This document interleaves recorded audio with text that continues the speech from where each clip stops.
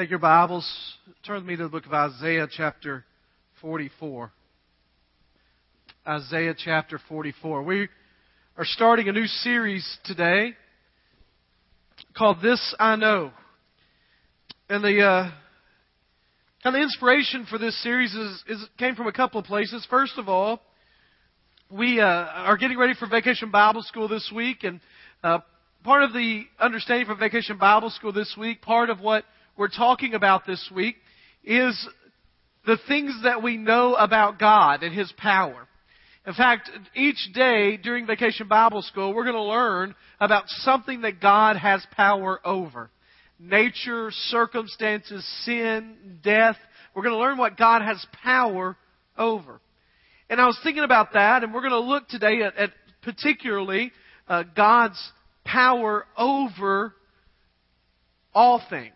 And I got to thinking about those times in our lives when those truths are most important. And they come at times when we have difficulty in life, when we have problems in life, when areas of our life we have conflict or things don't go as we expect. And in those moments, we need some truths to anchor our life on. We need some things to plant our life on, to know for sure. And I was, a few weeks ago, I was singing with Maddie. Maddie is our performer. She likes to sing. She likes to sing for people. She likes to get up and to do that. And in fact, we have to be careful when the preschoolers are singing. Maddie's not old enough to be in the preschool choir yet, but the one time she was in here and Luke sang, she was mad because Luke was up on stage and she wasn't. And so she likes to sing. And one of the songs she likes to sing is Jesus Loves Me. You know, we taught her that. It's an easy song. And that song says this very basic thing. Jesus loves me. This I know. And I thought about the power of just those three words. This I know. We live in a world that is increasingly telling us that there is nothing that you can know for sure. We live in a world where corruption reminds us that people often don't tell us the truth, where people aren't often who they say they are, where things are not what they appear to be, and yet we have some things in Scripture that we can say, this I know. This is true. And in those moments of difficulty, in those moments of problems in our lives, we can put our lives and stake them on the promises of God. In fact, one of the things that's amazing about God is that God makes promises to us. He doesn't have to. You realize that, right? God didn't have to promise us anything. We could not have forced Him into promises. But what's amazing about God is He is a promise-making God. And He gives us these things in order that we might be able to say in those difficult moments, this I know. 2 Peter chapter 1 has this great introduction, and I love it for a couple of reasons, and I want to read it with you this morning. It's going to be up on the screen. You don't have to turn there, but there are a couple of things that I love about it. First of all, this is from Simon Peter, a slave and an apostle of Jesus Christ, to those who have obtained a faith of equal privilege with ours. An amazing thing when he says, this is Peter, who walked with Jesus, was Peter's right-hand man, and basically he says, if you're a believer, you have just as much of Jesus as I do. There's no place of prominence in this kingdom. If you are a believer in Jesus, your relationship with the Lord is the exact same as Peter. That's what he's telling the people. Through the righteousness of our God in Christ Jesus. May grace and peace be multiplied to you through the knowledge of God and of Jesus our Lord. He goes on to say this. His divine power, it's an amazing statement here. His divine power has given us everything required for life and godliness through the knowledge of Him. As a follower of Jesus Christ, you can never claim inadequacy for living life. He's given you everything you need through the knowledge of Him who called us by His own glory and goodness. And then it tells us this. By these, He has given us very great and precious promises, so that through them you may share in the divine nature, escaping the corruption that is in the world because of evil desires. What it tells us there is there are some things that God has given us that are precious and great. In fact, I want to emphasize those words. By these He has given us very great and precious promises. They are great because they come from a great God and they concern great things. They are precious because they are ours. That the God of the universe has said some things that we can take a hold of.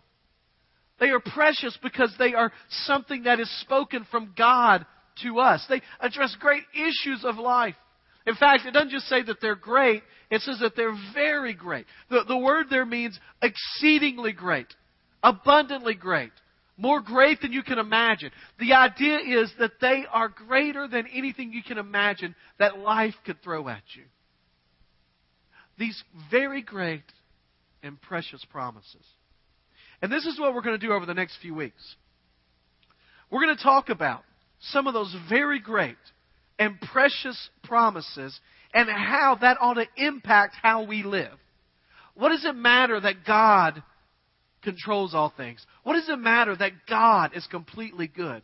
What does it matter that God is watching at all times? What does it matter that God is victorious in all things for our daily lives? And here's what I hope to kind of balance out. We just got through with the series. Some of you have been here for the series where we talked about being a fan or follower. And talked about some real hard kind of things of, are you following the Lord or are you just an admirer of His? This is what I want you to see as we move forward over these next few weeks. Being a follower of Christ does not mean we do it in our own strength. It just means that we rely on the promises that God has already given us. And that we trust Him in those. Isaiah chapter 44 gives us an indication of really today a truth about God that takes the form or becomes a promise when we understand what it means.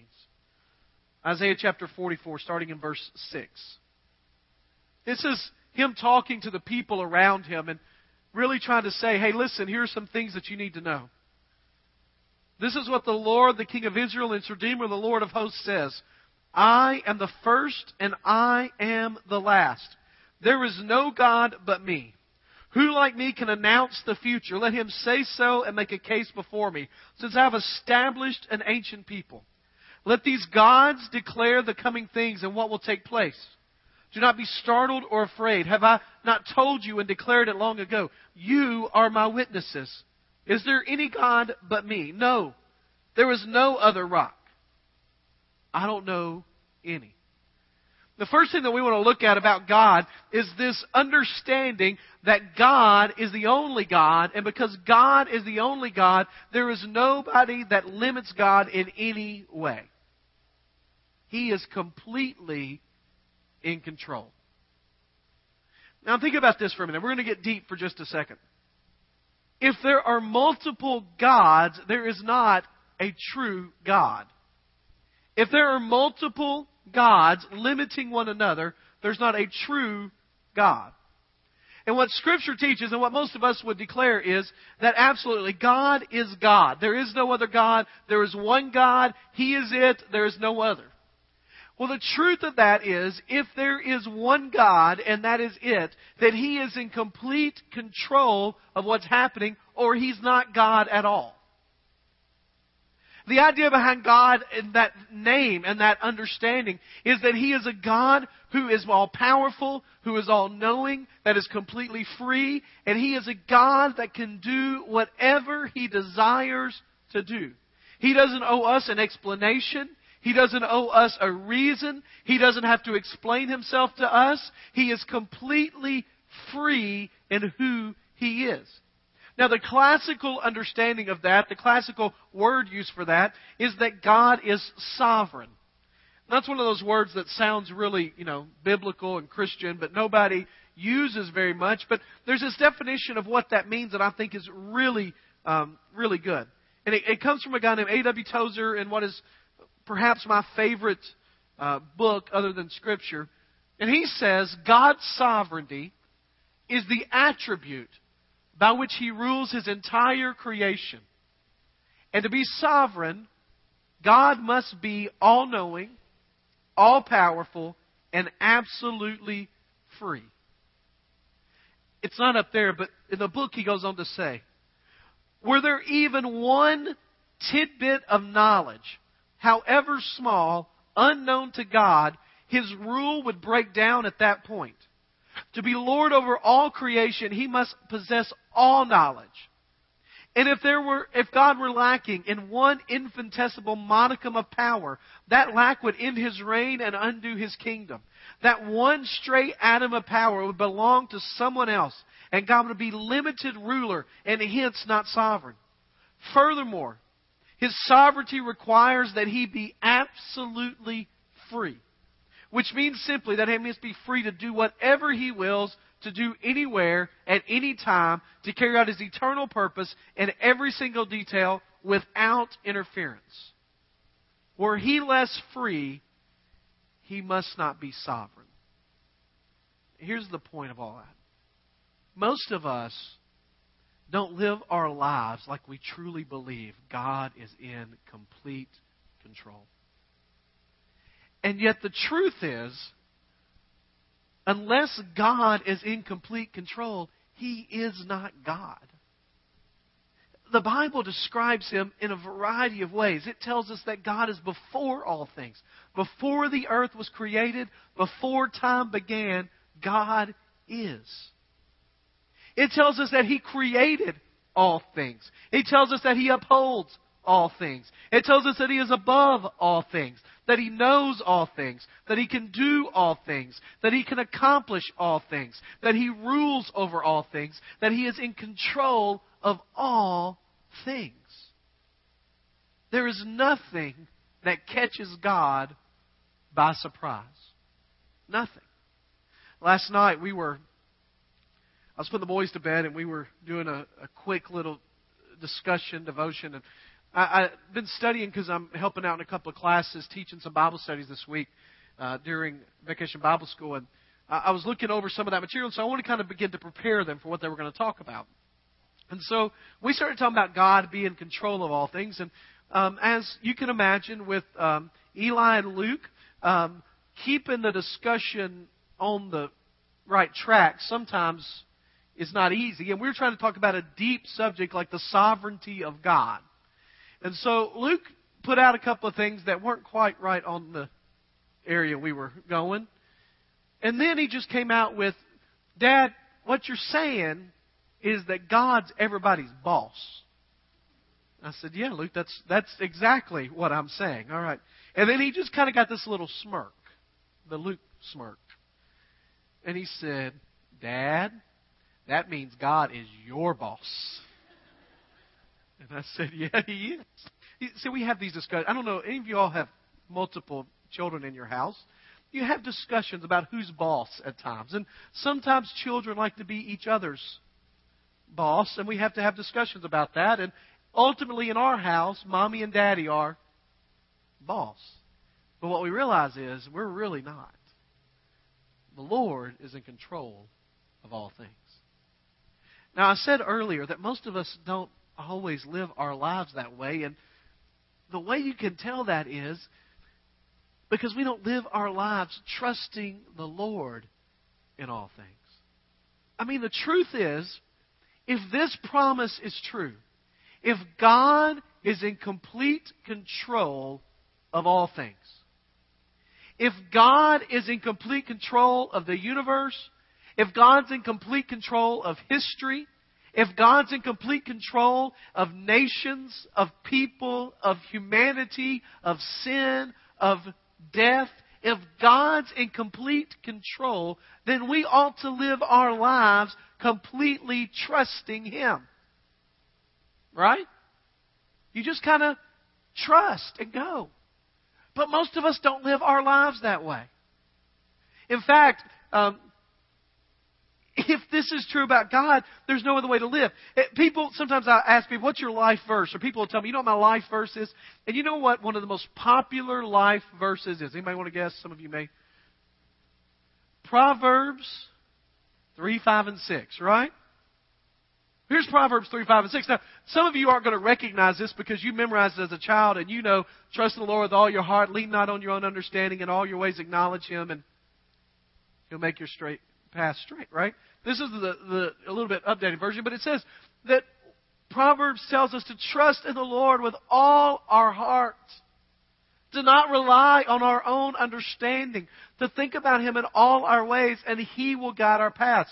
Let me ask you a question. When you get in a difficult situation, do you trust in the Lord, or do you lean on your own understanding? Do you trust that God is going to work things out? And that doesn't mean that we give up and we don't do things, but we trust in His ways. We don't get worried or fretful about it. That when difficulties come in our lives, we don't have to figure it out on our own. We don't go to God as a last resort. We don't get the whole thing figured out and then say, God, bless what I have decided to do.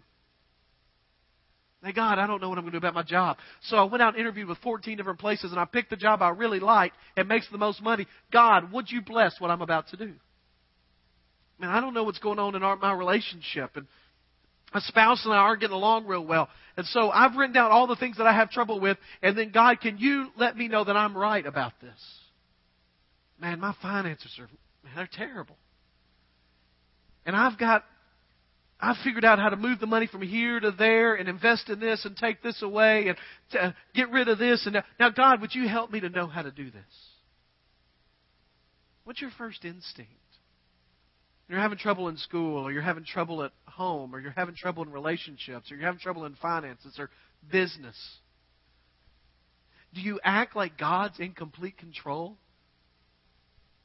Or do you lean and rely on your own understanding? You know the easiest way to determine the areas of your life where you are not trusting in the complete control of God? The easiest way to determine that is to ask yourself the question, what are you worried about? What worries you? Is it your job? Is it the decisions your kids are making?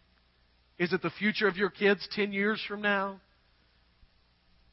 Is it what's going on at school? Is it what's happening next week? Is it what's happening next year? Is it your future in general? Is it a relationship you're currently in? What do you worry about? What do you fret about? You know what Jesus said about worry, right? He said, don't do it. And He says, who has ever added a day to their life through worry? Trust in the Lord with all your heart. If we believe that God is in complete control of the entire universe, why do we think He can't take care of our issues? If we believe that this universe is sustained through the power and might of God Almighty, why are we convinced that we can figure out our life better than He can? If we believe that in His infinite, all-knowing wisdom, God has set in motion a plan to bring about His glory and honor, and that people will be drawn unto Him, why do we think we need to try to figure it out apart from Him? You see, if God is in complete control, we must choose to trust Him completely. This is where it's real easy to answer that question of absolutely, I believe God's in control. When you're just being asked in a church service where you know everybody's supposed to give the right answer. But it's difficult when life smacks you in the face. And suddenly that job that you thought was your career for the next 30 years is taken away from you in a week. And those kids that were angels growing up have turned their backs on making proper decisions. And that friend that you had for years that was closer than you thought, than a brother or a sister, suddenly starts to do things that hurt you deeply. It's easy to say, I believe God's in control. Amen, brother. Preach it. Come on. But when life hits you, are you going to live like it? Are you going to trust Him? Even in the most difficult circumstances. Around Easter, we talk a lot about Jesus and His journey to the cross. The most remarkable part of that journey to me is when He's in the garden and He's praying And he basically says to the Lord, I don't want to do this. Is there any other way? But, then he says, not my will, but yours. The idea that Jesus shows and demonstrates for us there is, even in the most difficult of circumstances, we must trust in the complete control of God. Now, over the next few weeks, we're going to talk about why we can trust in the complete control of God, even when it doesn't seem like it's moving in that direction because of other things God has shown. But my question to you today is this. What areas of your life are you not trusting Him? What areas of your life have you refused to give up control? What areas of your life are you worried about? What areas of your life are you leaning on your own understanding and not on God?